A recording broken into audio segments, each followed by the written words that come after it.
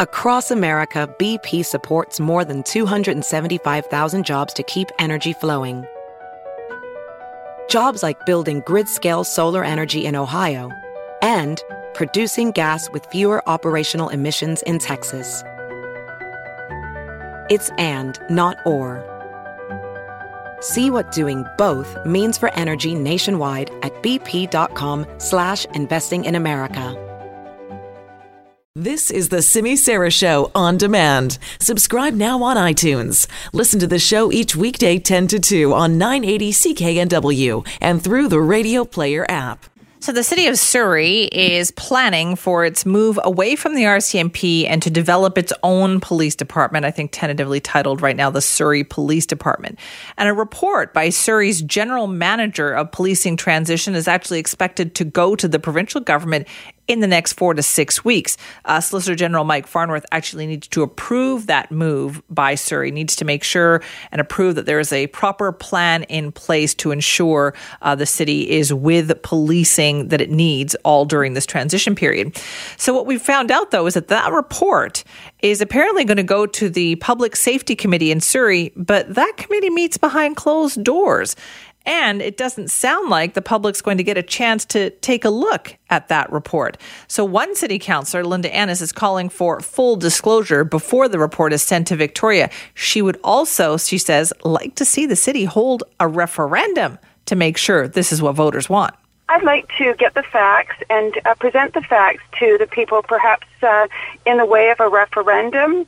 I would like to make sure that the public have the facts first so that they clearly understand what the impact is of changing from the RCMP to a Surrey police force. Well, wait a minute. Didn't people understand all of that when they voted in the last election? Was this not one of the biggest issues of the last election? So our hot question of the day today is this. Should Surrey City Council hold a referendum so people can vote on the transition to a municipal police force? Do you say yes, we need public input, or no? Council has a mandate to do this. Use our buzz line, 604-331-BUZZ. Email me, simi@cknw.com, or go online to Twitter, SimiSara980, to cast your vote. Almost 3 months. That is how long 2 Canadians have been now detained in China. And that country is suddenly alleging that those 2 Canadians, former diplomat Michael Kovrig and entrepreneur Michael Spavor, were acting together to steal state secrets. Now, remember, they were arrested back on December the 10th. That was the same week. So right after Huawei executive Meng Wanzhou was arrested here in Vancouver at the request of the United States. She faces fraud charges in the United States having to do with Huawei's business dealings with Iran and whether or not that violated sanctions. This past Friday, Canada had announced that it's going to move forward with the American extradition request for Meng, but this could take a long time. Some extradition cases have taken a few years. It was also announced yesterday that Meng is suing the Canadian government, the border agency, and the RCMP, alleging a breach of constitutional rights. But let's get an update on this. Let's talk about the 2 Canadians who are at the center of this, Michael Kovrig and entrepreneur Michael Spavor. Joining us now to talk more about this is Joanna Chu, who's an assistant managing editor of Star Metro Vancouver and also is a friend of Michael Kovrig. Joanna, thank you so much for joining us. Yeah, thanks for having me on. Did this come as a surprise, these allegations by China all of a sudden late last week? Mm-hmm. So the new accusations saying that we already knew that they suspect that these 2 men had some sort of national security issues. It was really vague. And now they're saying that Kovrig was kind of the leader of stealing intelligence from China and that Spavor was like his accomplice or something.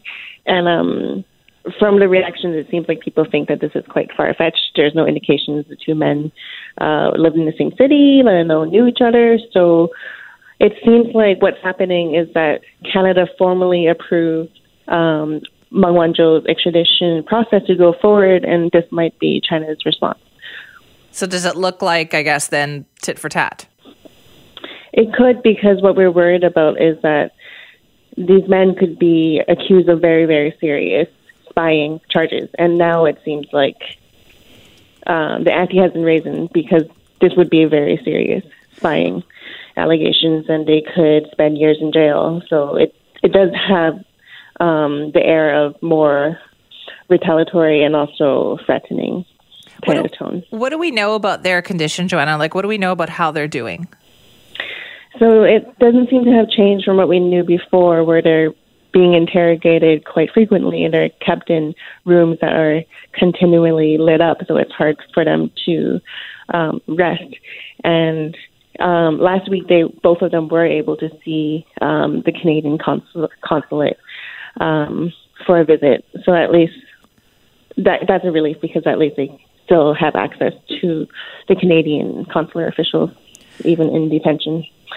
Right, but unlike the case of Meng Wanzhou, where she's out on bail, she's free to move around, we've seen her out and about. What do we know about the conditions that the two Canadians are being kept in?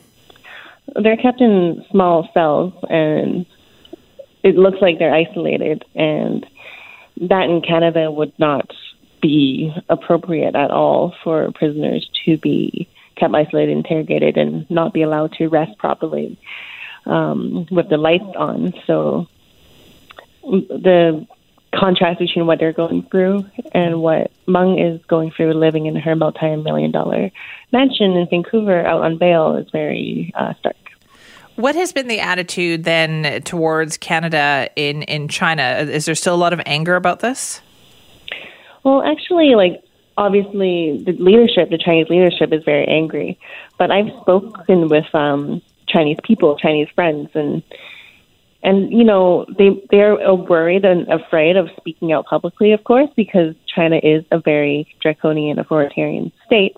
But in private, they say that they're very sympathetic to the Canadians and that they realize this is something political going on. In the past, we have seen Chinese nationalism when China had gone into spats with other countries, such as South Korea or France, and people were protesting on the streets against this other country because they felt China was slighted. But in this case, there's less of that. There's less of that. But still, is it still like a headline-grabbing story in China as well? The media is very muzzled in China, so anything that appears is because state media wants to send a message. And I think the message that state media in China is sending is directed not at domestic, but at international audiences.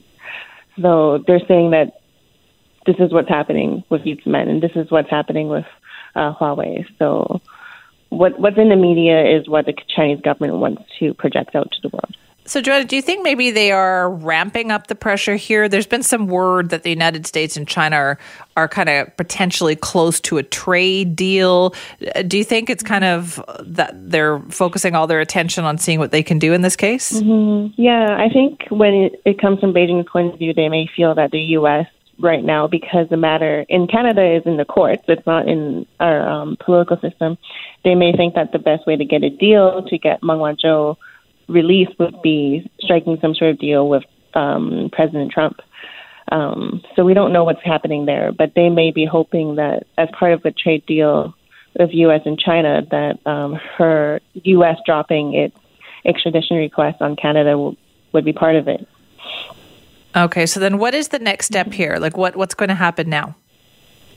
In Canada, Meng is going to be back in court in the BC Supreme Court in Vancouver on Wednesday, so we can expect a whole bunch of international media to be, descending in Vancouver to cover even this.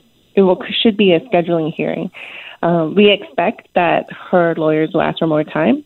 And I don't know if you mentioned earlier, but we heard yesterday that Meng, her defense team, is actually filing a civil claim. They're suing the Canadian government. They're suing the RCMP and Border Services Agency for allegedly not giving her full rights when they arrested her. So there's a lot more to come on this. Yeah, so it seems like we're getting analysis, if you look on the Start Vancouver website, that some lawyers say it was very strategic filing the civil claim. They want to undermine the extradition request using the civil claim. Obviously, Meng does not need the money from a civil suit for financial damages. She's a billionaire. Right. So it's some sort of legal strategy to try to undermine the whole thing. All of these different machinations going on here. Joanna, thank you so much for your time. Yeah, thank you. That is Joanna Chu, who's assistant managing editor of Star Metro Vancouver, also a friend of Michael Kovrin's. Well, this next story has definitely hit a nerve, particularly with a lot of Surrey residents out there. So Surrey City Councillor Doug Elford, who was elected because he became very well known for talking about policing in that community, well, he now says that he doesn't expect that Surrey taxpayers are going to be consulted again on the issue of moving to a Surrey police force, even though it is going to cost taxpayers more to make that move. So there's this report that is being written right now by the general manager of the policing transition. It's expected to go to Mike Farnworth, the Solicitor General, in about 4 to 6 weeks or so. So Mike Farnworth needs to approve the move by Surrey away from the RCMP. Essentially needs to make sure that the proper procedures are in place, that the communities in Surrey will be policed properly in this transition period, and that they've got a plan, essentially. So the report will go to Surrey Council's Public Safety Committee, but that committee meets behind closed doors. There's no guarantee that the public's ever going to find out what is in that report. So in light of all of this, you've got another councillor now, Linda Annis, saying, listen, we need full disclosure. We need a referendum on this topic.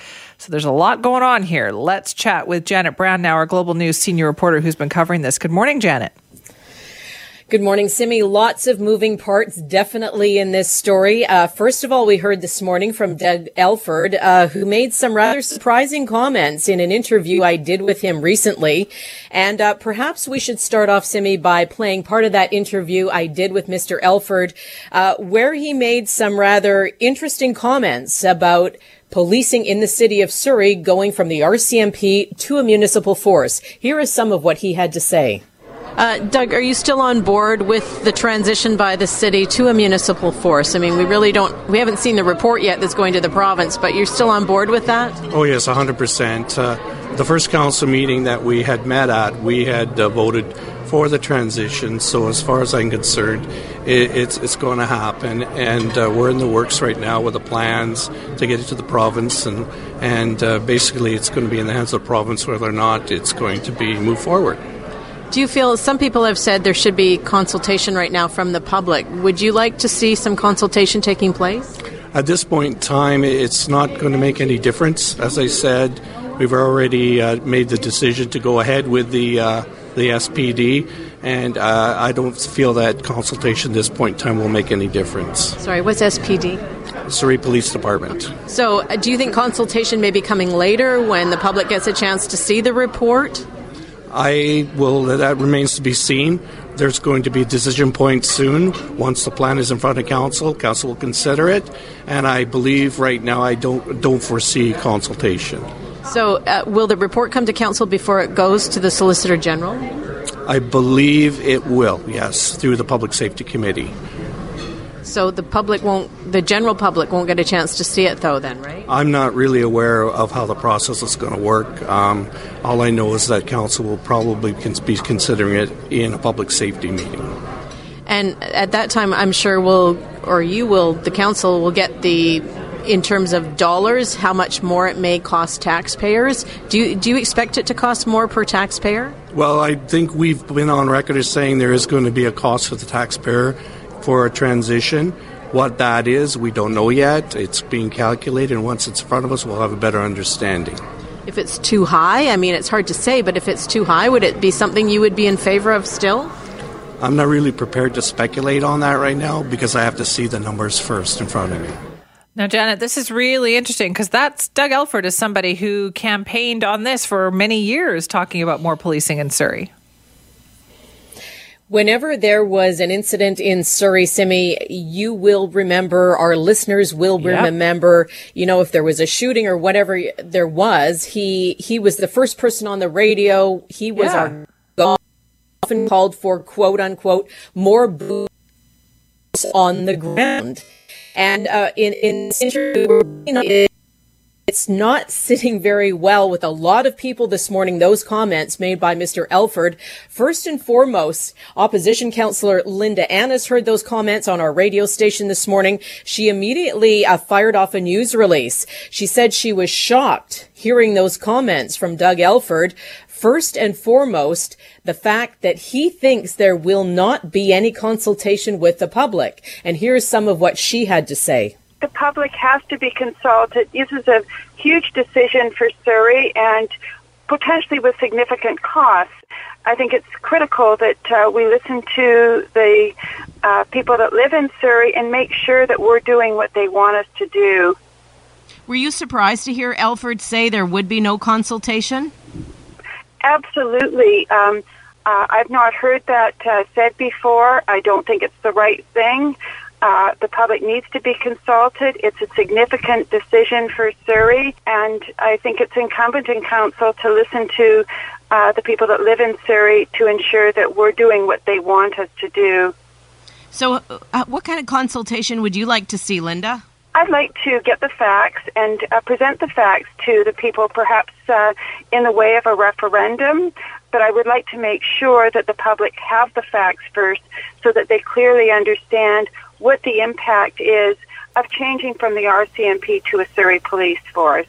Now, Janet, I understand that you've also heard from the Surrey Board of Trade on this. We certainly have. We've heard from the CEO, Anita Huberman. She says that the board is firing off a letter immediately to the Solicitor General, Mike Farnworth. First of all, asking for an immediate meeting with him and also asking him not to support a City of Surrey police force. She says, just like Linda Annis, she feels there has been a lack of public engagement.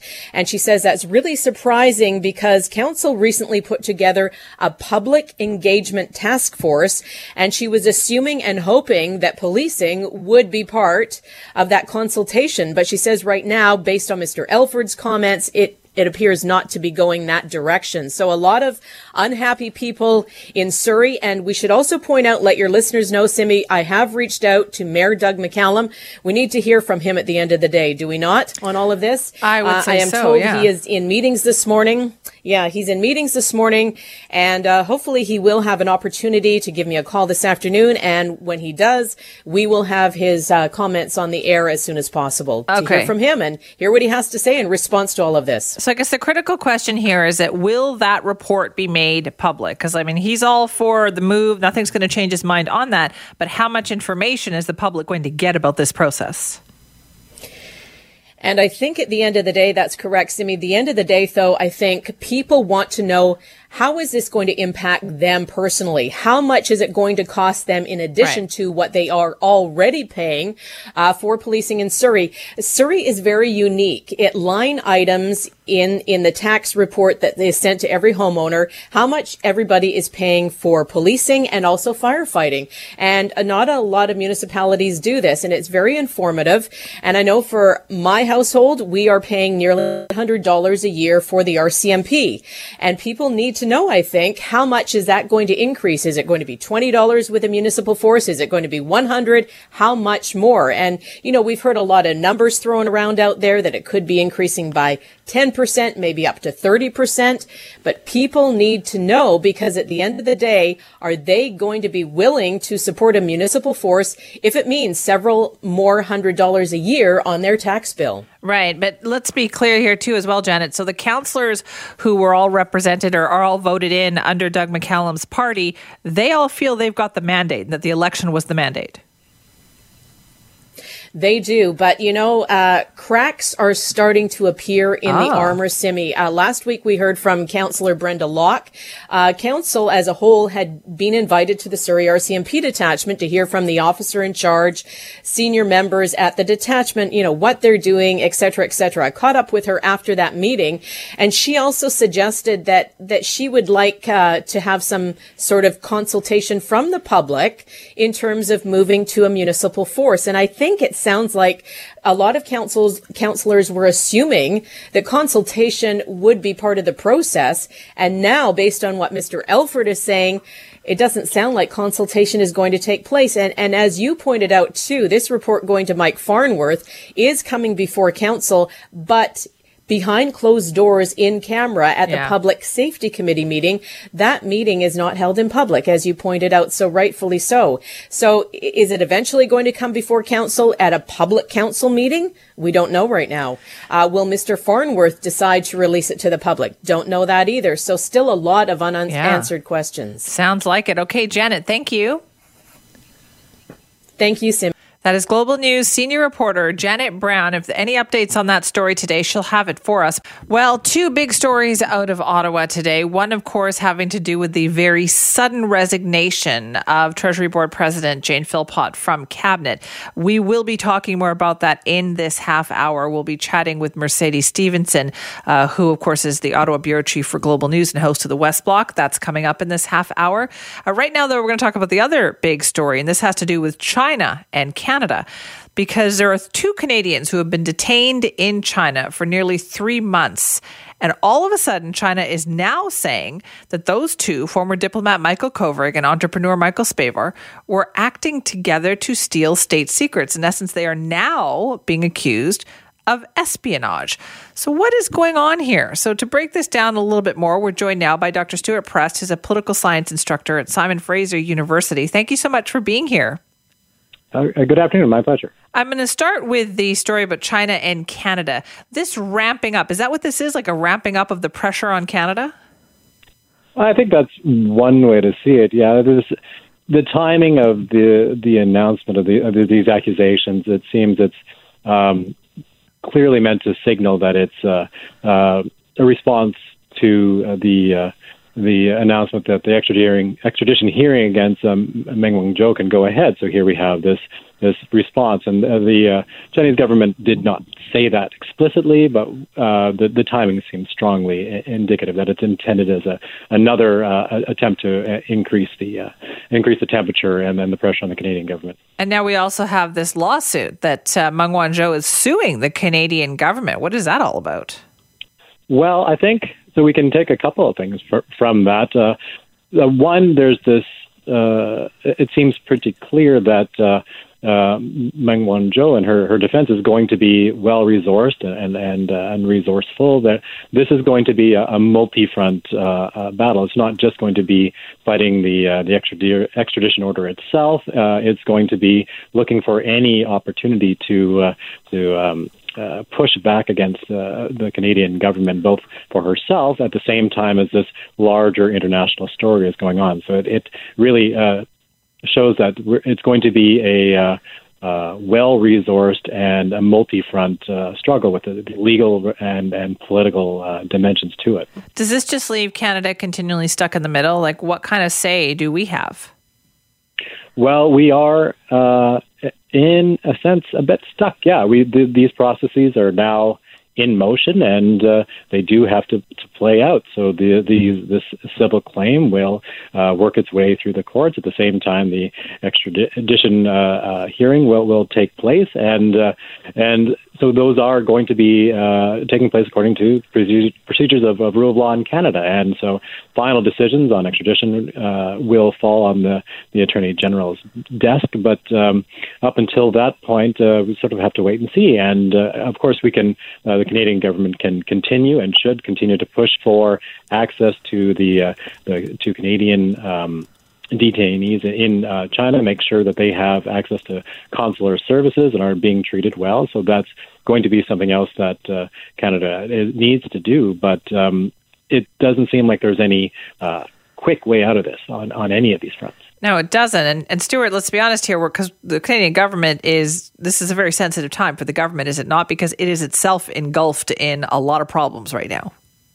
Well, absolutely. There's this remarkable parallel between what's happening with Ms. Meng and what's happening in Ottawa around SNC-Lavalin and the resignation of Jody Wilson-Raybould. So we have the government in this uncomfortable situation that on the one hand, it's insisting that the rule of law cannot be subject to any kind of political pressure, but at the same time, the government is fending off suggestion that it imposed what they saw as appropriate pressure, but pressure nonetheless on the then Attorney General to make a decision that would work out what they saw in their favor politically. That's hard to reconcile those two positions. Obviously, there's different sort of logic behind them, different situation, but that's an uncomfortable parallel to be caught up in. Right. Is this then, do you think, undermine like what's happening in Ottawa then with all the situation around Jody Wilson-Raybould, and now we've got Jane Philpott's resignation like less than an hour ago? Does this kind of undermine the case and the ongoing kind of negotiations with China? I think it makes it I don't know if it undermines it completely, but it makes it more difficult, and it gives a sort of an opening to sort of whataboutism, as it's called, where any time Canada mentions that it's following the procedures established for an extradition hearing right like this, then China can turn and point to SNC-Lavalin and say, well, what about this? And so it's not a reason to not follow the procedures of that we've established, but it is it makes the political maneuvering more difficult and more uncomfortable. And again, there's no easy way out of this situation, I think, on any front. No, it doesn't. Now, so with extradition hearings, though, that process can take a long time, can't it?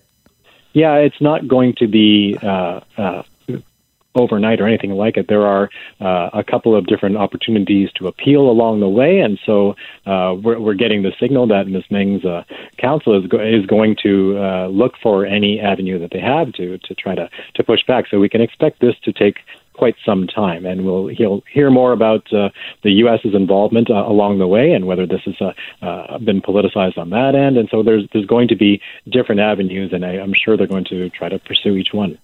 Right. Okay. And what do you make then of speaking of Canada, the latest situation now here with Jane Philpott resigning?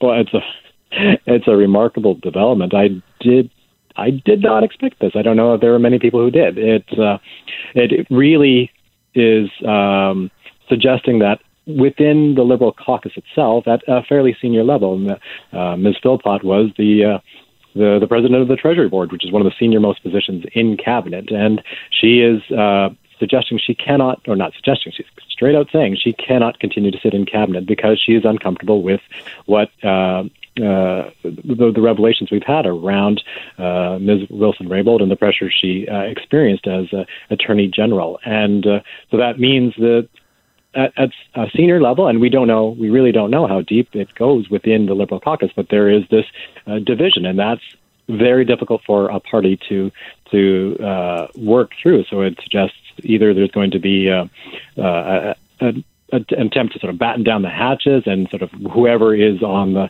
sort of, and it almost seems like maybe they're breaking into teams, but the sort of those who are supporting the Prime Minister's office will hunker down. But then there may be, and we don't know, if there's going to be other MPs who indicate that, try to signal that they are not in agreement with this strategy, right? So this, and if that's the case, the PMO may just have to think about a different approach. The current one just isn't working. The current one is definitely not working. Have we ever had a situation like this before? Like, I don't even remember it being this bad when it came to like the whole Lucien Bouchard, Brian Mulroney situation.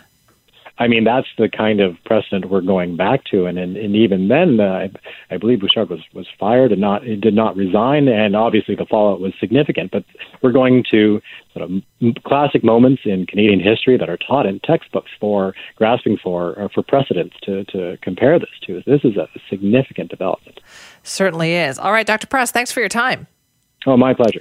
That is Dr. Stuart Press, political science instructor at Simon Fraser University. We were talking about the China-Canada situation, and now, of course, mixing its way into that is this deepening controversy involving the Trudeau government and SNC-Lavalin. I think it's safe to say that as a society, we are more health conscious than we have ever been.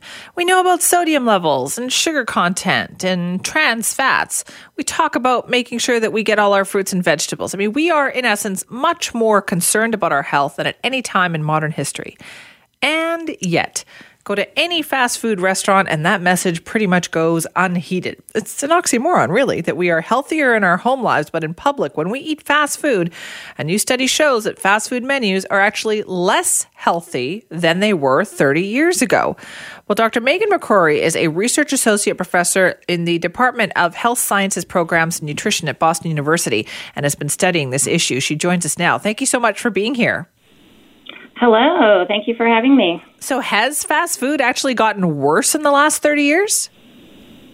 Yes, I'm afraid it has. How did that happen, and how is it worse? Well, in several ways. So the menus have a lot more items on them to begin with. And when there's more items, that means greater variety, and that's something that we're attracted to. So we may tend to go back more often or just find more things to order that are of interest to us. Another thing is that the portion size of the items has gotten a lot bigger, and especially for entrees and dessert items. It hasn't really changed for side items like French fries. And the calories that go with the portion size has also gotten a lot bigger for entrees and sides and desserts. So the biggest change that we saw was in desserts from 1986 to 2016. The calories went up by a whopping 186 calories total. The calories of entrees like burgers and sandwiches and even breakfast sandwiches, on average, those went up by 90 calories, so almost 100. Wow. The sodium also increased. So the sodium is the nutrient that contributes toward high blood pressure. So that's something that we don't want to see increase. Right, but what happened to all of our thinking about, trans fats are bad, we're not going to use those animal fats anymore, we're not going to use those trans fats. Mm-hmm. How does that translate into the food actually becoming more fattening for us? Well, we didn't examine fat in this study. So the increase in calories is mainly due to the larger size, the larger portion size. Right, okay. But then how do we account for the sodium levels increasing? Well, the sodium is in part due to the larger portion size, just because people are getting more sodium, so they're consuming. People are getting larger size, so they're consuming more sodium. But we did find that even after we accounted for this increase in size, there was still higher sodium in both the entrees and the sides. And that's something we're looking into. We don't actually know why. In part, it could be because there's just a lot more items in 2016. Perhaps the types of side dishes and entrees are the more salty kind. I'm actually going to be looking into that to see if we can figure out why that's going on. That is so interesting. So even though there's more like grilled chicken items, like there's more grilled items that have the appearance of looking healthy, is it just that the portion sizes are just still too big? Yes, that's correct. So if the portion sizes were smaller, then the calories would be less, the sodium would be less, and they wouldn't be as unhealthy. So it's the size. The food supply everywhere, the portion size is getting larger throughout the food supply. So fast food isn't the only place that's happening. It's just, I guess you could say it's something that's happening in fast food and everywhere. So essentially, if we scaled down on portion sizes, we'd be a lot better off. Definitely, yes. And that's hard to do. Well, it's something that the restaurants could do if they wanted to. It would probably be expensive for them to do that, but if they offered smaller portions, perhaps people would be able to order smaller portions. If people go with a friend, they can maybe try to split the French fries with a friend instead of having the entire order for themselves. So I think the restaurants could do a lot, but people can also try to eat smaller portions at restaurants. It's hard though, because it is. People are going to have a large portion and to get a bargain, to get a lot for their money, and they go with certain expectations. They do. It's such a contradiction, though, it seems like. The one area where we're actually getting more for our money is at fast food restaurants, where everywhere else we're getting less for our money. Across America, BP supports more than 275,000 jobs to keep energy flowing. Jobs like building grid-scale solar energy in Ohio and producing gas with fewer operational emissions in Texas. It's and, not or. See what doing both means for energy nationwide at bp.com/investing in America. We got another day of NBA action. And with FanDuel, every night is a watch party. So it's time for your FanDuel crew to make their bets. So, what's the move tonight, gang? You know that new customers who bet $5 get $200 back in bonus bets if you win. We're heating up, fam. Bet all the stars with all your friends and make every moment more. Only on FanDuel. New customers bet $5, get $200 back in bonus bets if you win. Make every moment more with FanDuel. It goes down in the DM. It go down in the DM. 21 plus and present in Virginia. First online real money wager only. $10 first deposit required. Bonus issued is non-withdrawable bonus bets that expires 7 days after receipt. See full terms at FanDuel.com/sportsbook. Gambling problem? Call 1-800-GAMBLER. True, that's true. Such a weird one. Dr. McCrory, thank you so much for your time. Oh, you're welcome. Thank you very much. That is Dr. Megan McCrory, who is at Boston University and the lead researcher on this report. Life, it seems, has a trajectory. Most of us think that it works in a pretty similar way, right? You go to school, you get an education, and then you work for like 4 decades or so. And then in your 60s, you settle down and retire. That all sounds pretty familiar, right? Well, our next guest says that we have to stop thinking like that we need to make more of our longer and healthier lives, and that we all need to stop fretting about getting older. Well, it sounds pretty good to me.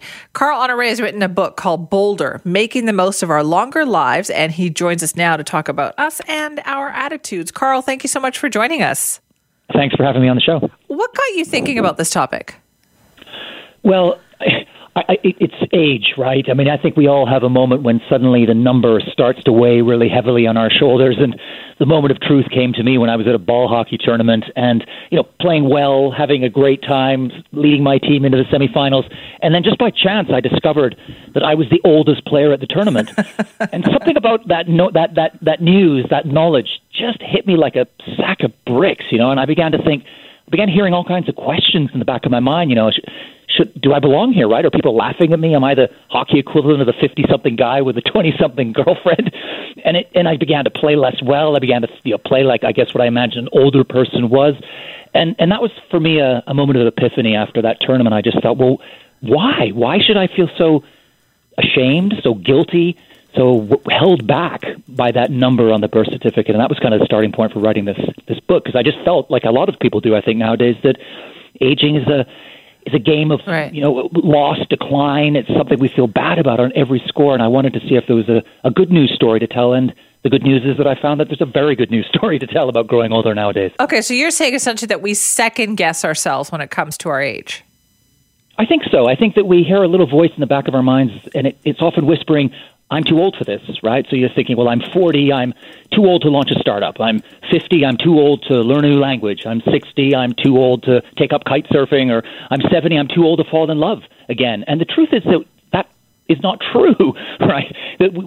Obviously, people change as they grow older, and some things we lose along the way, but many other things get better and other things stay the same.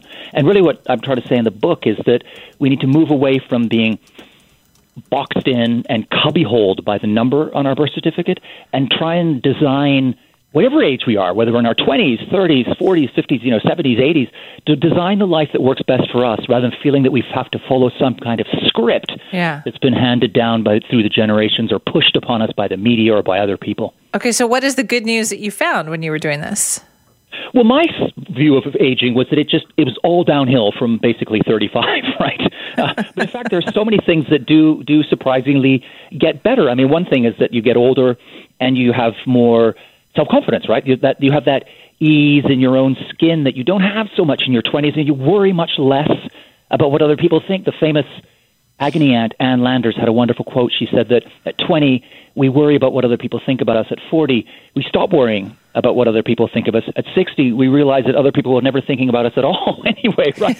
And I think that speaks to that kind of lightness, I think, that comes upon you. And I'm now 51 myself, and I feel it. I just feel less held back, less beholden to what other people think. If I'm going to want to wear a raffish hat or, change jobs or I'll just do it, right? In a way that I think that I would not have done so much in my 20s and 30s. And another thing that really blew me away in terms of surprise about how things can actually get better is that we have a narrative in our culture that tells us that older is sad, right? It's all about kind of loneliness and sad and the miserable old cantankerous old person, right?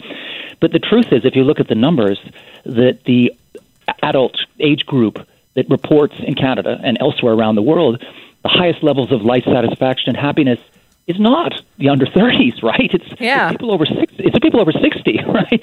And yet the culture constantly bombards us with this idea that old equals sad, old equals miserable, old equals, cranky, all that grumpy old person, all those stereotypes that box us in. And of course, I'm just scratching the surface. There's so many other things that can get better. Work performance improves, productivity goes up, creativity holds and gets better for a lot of people. We have often fewer relationships in later life, but they're often deeper, richer, more nourishing, they're stronger. There's just so much out there to look forward to, and I wanted to take down this idea that the cult of youth, essentially, that younger is always better and that there's nothing to look forward to because it's just patently untrue. Now, I know you talked to a lot of people and you found a lot of people who had lived like longer, happy, healthy lives. What was the common denominator for those people? What was the secret? Well, I think, one of the things that people... We do hear this now. You can't say we don't. In the culture, we're always being told that basic recipe, exercise, eat a healthy diet, drink in moderation, don't smoke, all those obvious things. But the thing that really jumped out for me was how much attitude to aging was crucial. Because nowadays, our really big problem is not aging, it's ageism, right? It's that negative stereotype about growing older. Because they've shown very clearly that if you have a downbeat, unfavorable view of aging, then you're going to age less well, right? Mm-hmm. So you're going to be more likely to develop cognitive problems like maybe dementia. You're going to recover less well from illness. You're going to move more slowly, think more slowly. All the things that essentially the grim view of aging becomes a self-fulfilling prophecy. So one of the common threads I found among people who were, aging well, aging on their own terms, aging boldly, to echo the title of my book, was that they had an upbeat view of aging. They not a kind of Pollyanna, it's all going to be a land of milk and honey. They understand, as I do, and as anyone who's done any kind of work on aging knows, that some things you lose along the way. Your body's not going to work as well as it did, in your 60s as it did in your 20s, right? That's just always going to be the way. Everything hurts, but at the same time, they have an upbeat. They see the upbeat as well. So they see the rough, they accept the rough, embrace it, but they also take the smooth and run with it. And that's the really defining characteristic, I think, of people who are aging It's well so hard, aging though. boldly. It's so hard, Carl, to stay positive like that, though, because as you're saying, your body changes and all of a sudden things are hurting when you get up in the morning. You're like, that never used to happen. So we see the physical signs and we feel that. It's so hard for people to kind of break out of that. Oh, no, this is okay. I'm going to be fine. Yeah, it's not something that you just snap your fingers and one day you wake up, full of sunny optimism for the future if you've been a very downbeat view of aging. Of course not. It's a process. But I think one of the things to hold on to here is that the changes, the unwelcome changes that come upon us tend to come upon us very gradually, right? You don't just wake up one morning with aches and pains. They sort of develop over time, and not everybody will suffer from exactly the same aches and pains. One of the things I did for the book was wear what's called an aging suit, which puts 30 years on your age. And that was, to me, horrifying, right? Because it just gave you it was like the full English breakfast of bad aging. You had everything was wrong with you, and it gave you macular degeneration. You couldn't hear anything. You couldn't move. It was a nightmare. And I thought, when I first wore that suit, I thought, goodness me, I'm barking up the wrong tree here. Aging really is a nightmare. But of course, the aging suit gives a false view of aging, for one reason being that not everybody suffers from every ailment that comes along with aging. But secondly, you have all that time to get used to it, to adjust. Let's go back to ball hockey with me, right? I don't have the strength, the speed, and the stamina I did when I was in my 20s, but I'm still loving the game. I've adjusted the way I play. I maybe take more time to recover, but I look forward to ball hockey as much at 51 as I did at 21, right? And that's the key. It's kind of a lot of it comes down to mindset, I think. Interesting. So can we do this, though? Because you're retiring in our 60s. You're saying, what do we need to do to change things? We're not just going to retire in our 60s anymore. We have to be thinking beyond that.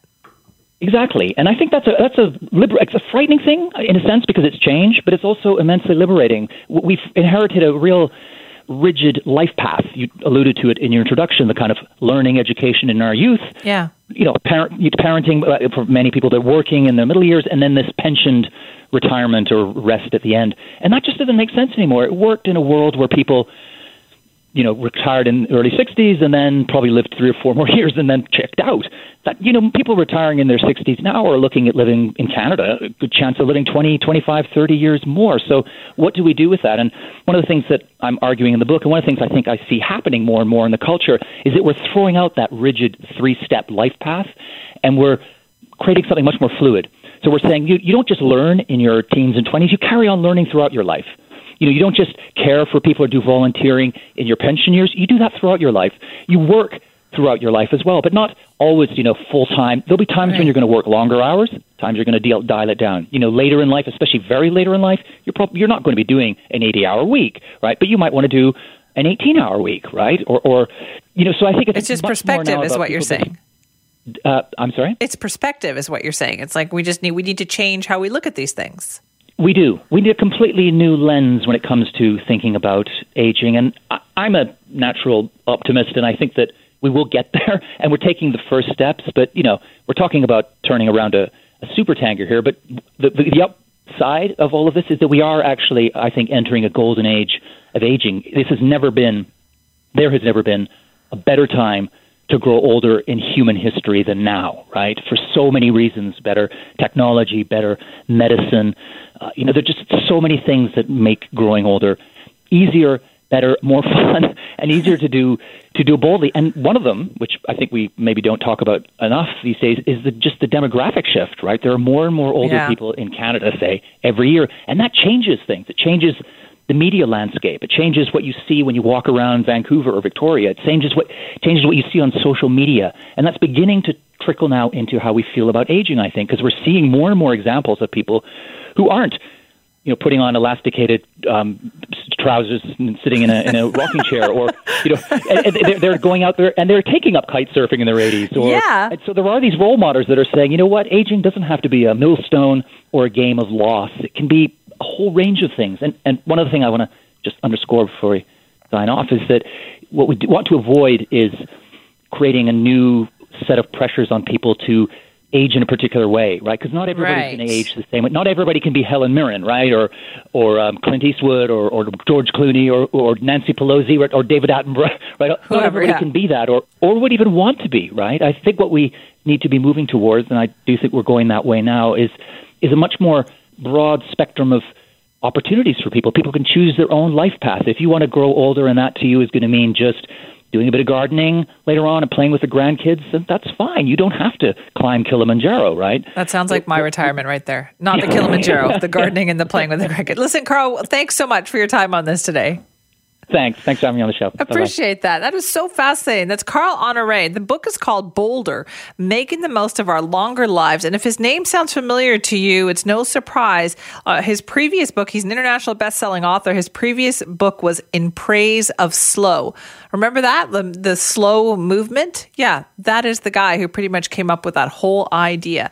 A significant federal provincial announcement made this morning in Victoria. The federal government says it's committing more than $5 million to understand, prevent, and try to disrupt gun and gang violence in BC.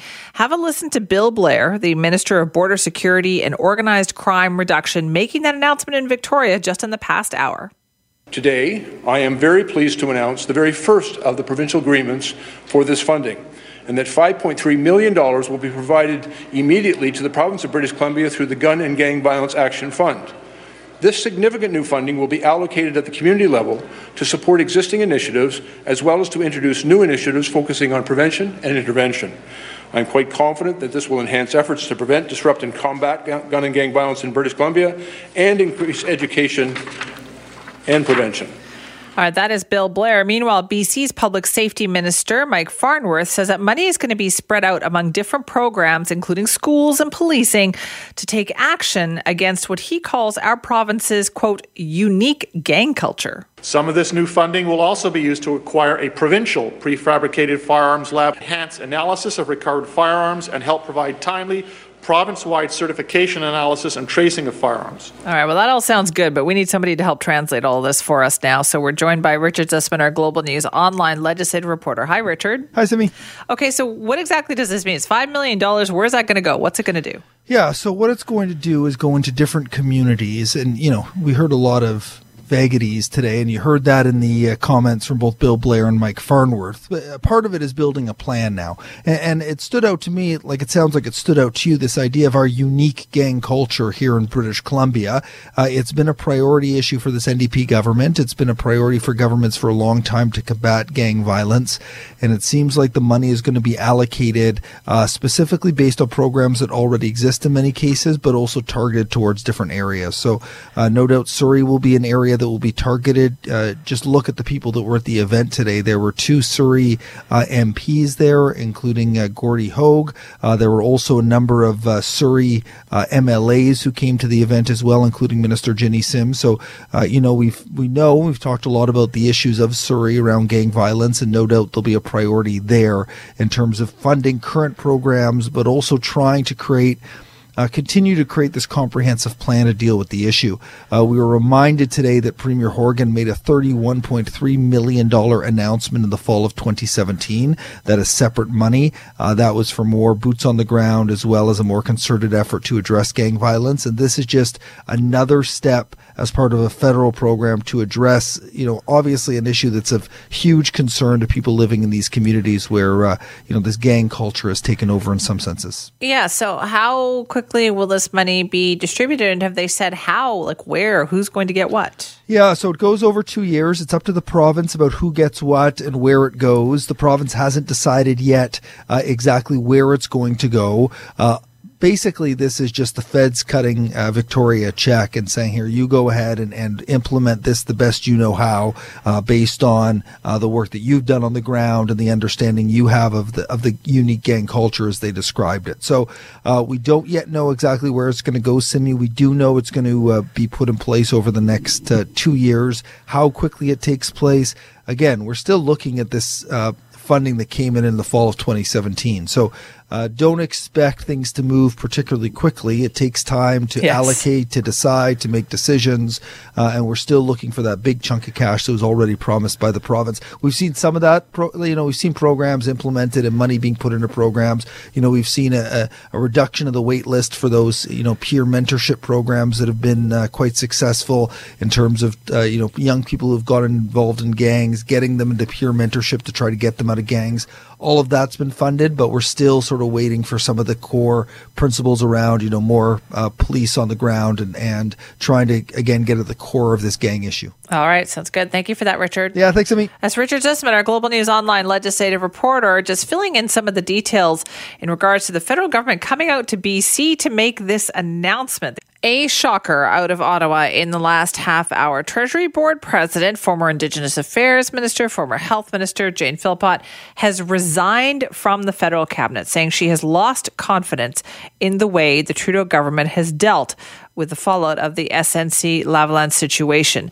Let's get more on this now. We're joined by Mercedes Stephenson, who is the Ottawa Bureau Chief for Global News and host of the West Block. Mercedes, thanks for joining us. Thanks for having me. What is the mood like in Ottawa right now? Absolutely stunned, shocked. This is a massive blow to the Trudeau government. Jane Philpott, one of the most respected ministers in this government, respected by the Indigenous community she worked with, respected by her cabinet members, also, by the way, a good friend of Jody Wilson-Raybould. And she had tweeted some support of Jody Wilson-Raybould at the time of her resignation, a picture of her with her arm around Ms. Wilson-Raybould. And people in cabinet had said, Jane Philpott can do that because she's so respected, and she's demonstrating her friendship. Well, now it looks like obviously there's more to it, because what is in this letter is a body blow to the government. She is saying she has lost confidence in the government, that she cannot and will not publicly defend the decisions made by this cabinet when it comes to intervening in the SNC-Lavalin criminal case. She believes that it is wrong, essentially, is what she's saying, and says she can't sacrifice her personal ethical principles to be a part of this government anymore. I mean, it doesn't get any worse when a cabinet minister resigns. Usually we don't really know why. Yeah. We still don't really know why Jody Wilson-Raybould did. She laid it out in very plain and very devastating language. Was there any indication of unhappiness? Like in the week since we've heard Jody Wilson-Raybould's testimony, we had a number of cabinet ministers coming out and defending, the Prime Minister and the approach to this. Was there any indication that there were some who did not agree with that approach? Yeah. She would not defend it. We chased her even this morning, and she refused to answer questions about it. And when it first happened and we chased her after a cabinet meeting, she looked very emotional and very upset, and that's not like her. This is somebody who is known to have a very strong moral compass. She's known to be very tough, very intelligent, very competent on her files, and it was very clear that she did not want to talk about it. And I think 3 or 4 different reporters this morning asked her about it, and she kept saying, I'm not here to talk about this. And then, boom, this bombshell of a letter. But I can tell you that there's been discontent around the cabinet and among the Liberal caucus, people who have been listening to what's coming out, especially with Jody Wilson-Raybould's testimony last week. And their jaws have been dropping because they can't believe the allegations that are being made. She's very close to Jody Wilson-Raybould. So it raises a couple of questions. What did Wilson-Raybould tell her? What did she discuss in cabinet or left her with the impression that she did not have confidence in this government? And what happens next? Because if Jane Philpott has left and she was a cornerstone of this government, does that mean that the door will open and other people might consider leaving cabinet? Right. And tomorrow we expect to get more on this. Isn't that right? Gerald Butts is supposed to be testifying. He's actually testifying on Wednesday, but I'd imagine there will be more on this in some way or another tomorrow. But also, the clerk of the Privy Council is back. He is one of the people who Jody Wilson-Raybould says gave her veiled threats if she did not comply. And I'd expect that there's going to be even more pressure from the opposition now to hear everything from Jody Wilson-Raybould about why she resigned, what were the 2 conversations she had with the Prime Minister right before she pulled out of cabinet. But this letter from somebody who was not involved, who's simply saying, I cannot stand by and watch this happen. I cannot support this ethically, from someone who's so respected in Liberal circles, I don't know what the Prime Minister does next, but he's certainly in a predicament. That's what I was wondering too. Like, what could the Prime Minister or his minions possibly do here? Because there was a bit of a whisper campaign against Jody Wilson-Raybould, wasn't there? There was, and that turned a lot of people off. There was a lot of people in the Liberal caucus who really didn't like that. They said, this is supposed to be a feminist government and pro-Indigenous people, and now you have someone, because they resigned for, or at least, stood up to what they saw as inappropriate pressure, and these implications that there's somehow, and it was made in some cases by the Prime Minister himself, that she didn't do her job, that maybe she was somehow incompetent. That really rankled a lot of people who knew Jody Wilson-Raybould. Some would say, yes, she is very tough and she can be difficult to get along with, but it's because she's standing up for what she thinks is right and she's having a policy argument. And it really didn't go down well in a lot of Liberal circles. They didn't like that whisper campaign, and they saw it as being very counter to their narrative, and it's damaged them publicly as well. Yeah. Do we know where the Prime Minister is today? Yes, he is in PEI. He was out there making an announcement this morning. In fact, we were questioning him about some of what his Attorney General said on the West Block yesterday, where he basically said, depending on the circumstances, elections and politics could be a reason to intervene in a criminal prosecution. He would not rule that out. And he was snowed in last we heard. He was not able to leave PEI because of the snowstorm. So we have been trying to track him down. We're looking for his plane. We're contacting his people. As you can imagine, it's silence right now because they're trying to figure out what to do with this. No kidding. Mercedes, thank you so much. We'll let you get back to it. Thanks. That is Mercedes Stephenson, Ottawa Bureau Chief for Global News and host of the West Block. Lots of discussion today about the first part of the documentary Finding Neverland. It aired on HBO last night. And it was, of course, about Michael Jackson. And it contained new allegations against the pop superstar. Allegations that were shocking and disturbing and tough to listen to. And I know because I watched it and I felt all of those things as I was watching it. It essentially alleged that he was a sexual predator who preyed on young boys in his circle that he had around him. Now, the second part of that documentary is going to be aired today, but it has prompted a lot of discussion about Michael Jackson's legacy, about his music. Should it even be played on the radio anymore? It has been very contentious, to say the least. We wanted to talk more about it now. So Alan Cross joins us, Global News music commentator and host of the ongoing history of new music on CFOX. Alan, thank you so much for joining us. Oh, you're welcome. That was a tough watch last night, wasn't it? Oh, it really was. Like, I felt kind of physically ill at times listening to what those two men had to say. Well, and that's what I keep thinking about today. What do these guys have to lose or have to gain by being so graphic in the descriptions of what happened to them as children in the company of Michael Jackson? And what do you think the reaction to that has been? I know there's been like a fierce kind of pushback on it, but overall, how do you think it's been received? Well, I think because we're living in a different era with Me Too and people like R. Kelly and people like Ryan Adams and people like Harvey Weinstein, there's a different level of tolerance and a different level of believability to hearing victims out when it comes to these kinds of abuses. All our rage and all our anger, all our concern is being amplified by social media. And even though we had known for decades that Michael Jackson was weird and creepy, I mean, we called him Wacko Jacko, the guy with the chimpanzee and the elephant man bones and hanging out with Liz Taylor and the hyperbaric chamber and all those things. There were always hints that he was a weirdo. And I think now we are willing to embrace the facts a little bit more than we were 15 years ago.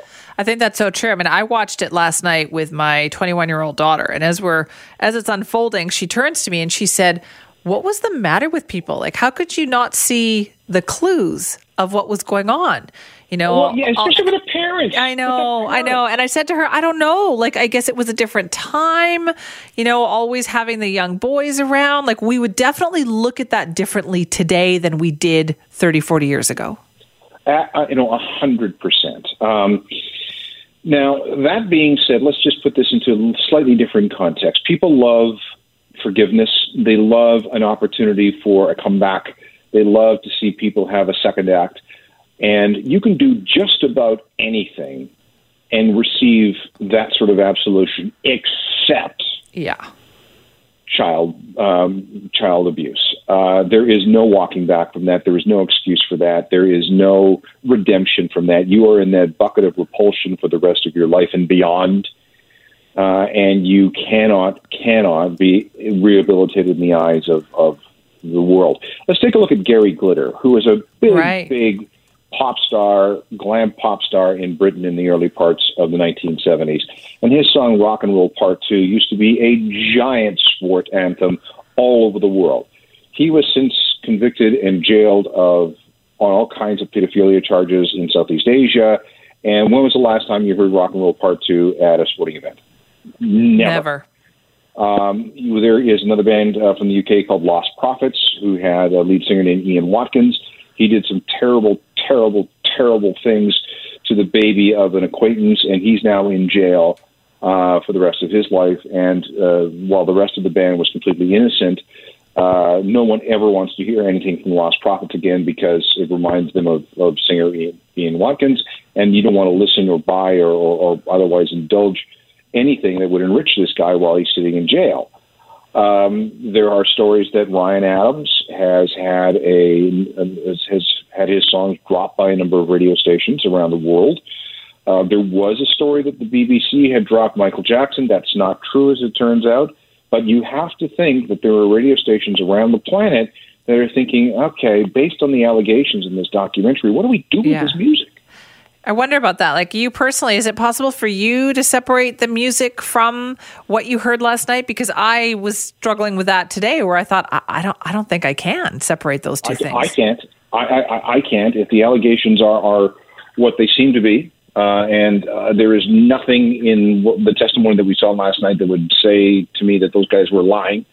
That's it. I'm done. I don't care if I ever hear another Michael Jackson song ever. I mean, there are going to be those people who say that we need to separate the person from the art. But, you know, how can you do that? How can you listen to an R. Kelly song and know, you know, what he's done? How can you listen to a Lost Prophet song knowing what, you know, Ian Watkins has done? How can you listen to a Gary Glitter song? It applies across the board. I mean, my wife won't watch Woody Allen movies anymore. Yeah, I'm with her on that one. We can't sit down and watch Kevin Spacey movies anymore. Nope. So it's the forgiveness quotient has dropped dramatically. I think you're so right. I also think it's not something it's not like something you have to make a conscious effort to do. It's just something you just feel like, oh man, I can't listen to this. I can't do this. No. I can't, because every time I hear him sing or see him dance, I mean, I'm going to think about some of the stuff I saw in this documentary. This could be, and maybe should be, the death blow to the Jackson estate. Is that why you think they've been pushing back so hard? Absolutely. Jackson will have been dead 10 years ago this June. And in that time, the Jackson estate has spun his legacy into hundreds of millions of dollars of profit. And this is something that they want to keep going, obviously, because it's a corporation. It's a giant corporation that depends on a squeaky clean Michael Jackson to be, saleable for generations to come. I'm sure that they had all kinds of intentions of making him into the new Beatles, in the sense that, people will be listening to his music forever and ever and ever. I don't think so. Yeah. It's if a lot of his stuff, if it was, the problem is that, like I said earlier, he was already weird, and now that's we're what I ready was thinking. He was never squeaky clean, right? Like he was. No. There was always something, whether it was, as you said, hanging with the chimpanzees, or there was always something odd. But we tended to go, but that's because he didn't have a childhood himself, and it was taken away from him. And then, as the older he got, I think we all kind of knew deep down there was something else wrong here. Yes, and it turns out that we may be right.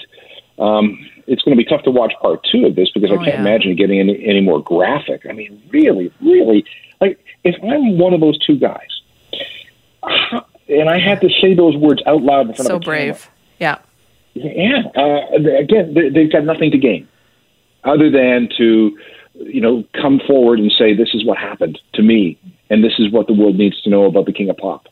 I noticed that as well, because I know that part of the Jackson fans out there were slamming these two men, saying that they're just opportunists, but they actually gained more in their lifetime by defending Michael Jackson than they're going to gain by saying this.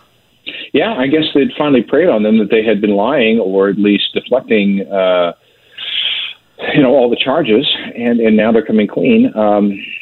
And there's even a term for these people who are defending Michael Jackson, Michael Jackson truthers.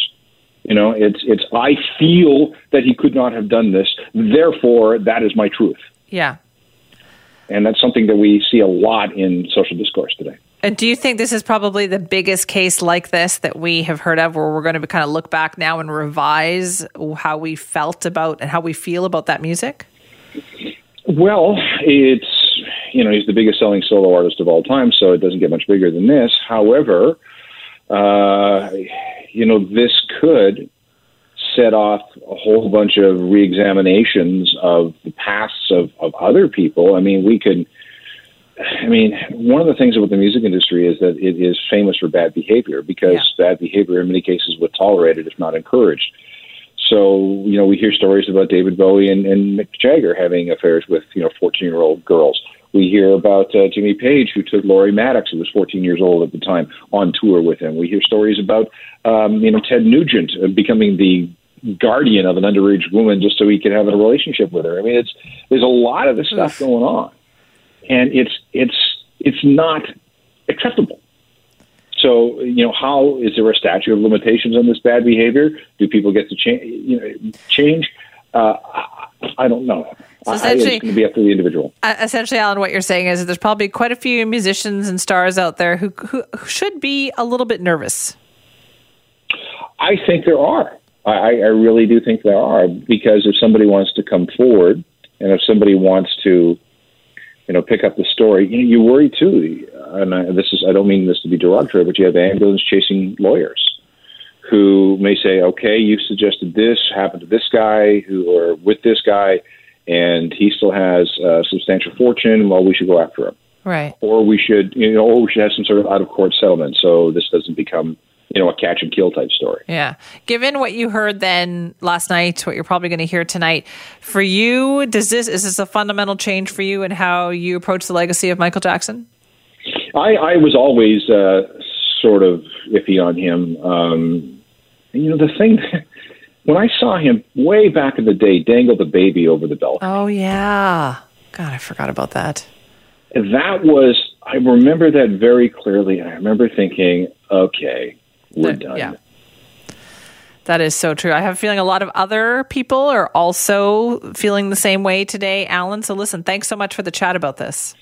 Oh, you're very welcome. It'll be interesting to see what the reaction follow continues to be. It will be. That is Alan Cross, Global News music commentator, also host of the Ongoing History of New Music on CFOX. We're talking about the documentary called Finding Neverland. The first part aired last night on HBO. The second part airs tonight. And I got to tell you, I've never watched anything that actually made me so ill, like just physically sick, listening to the details of what had happened.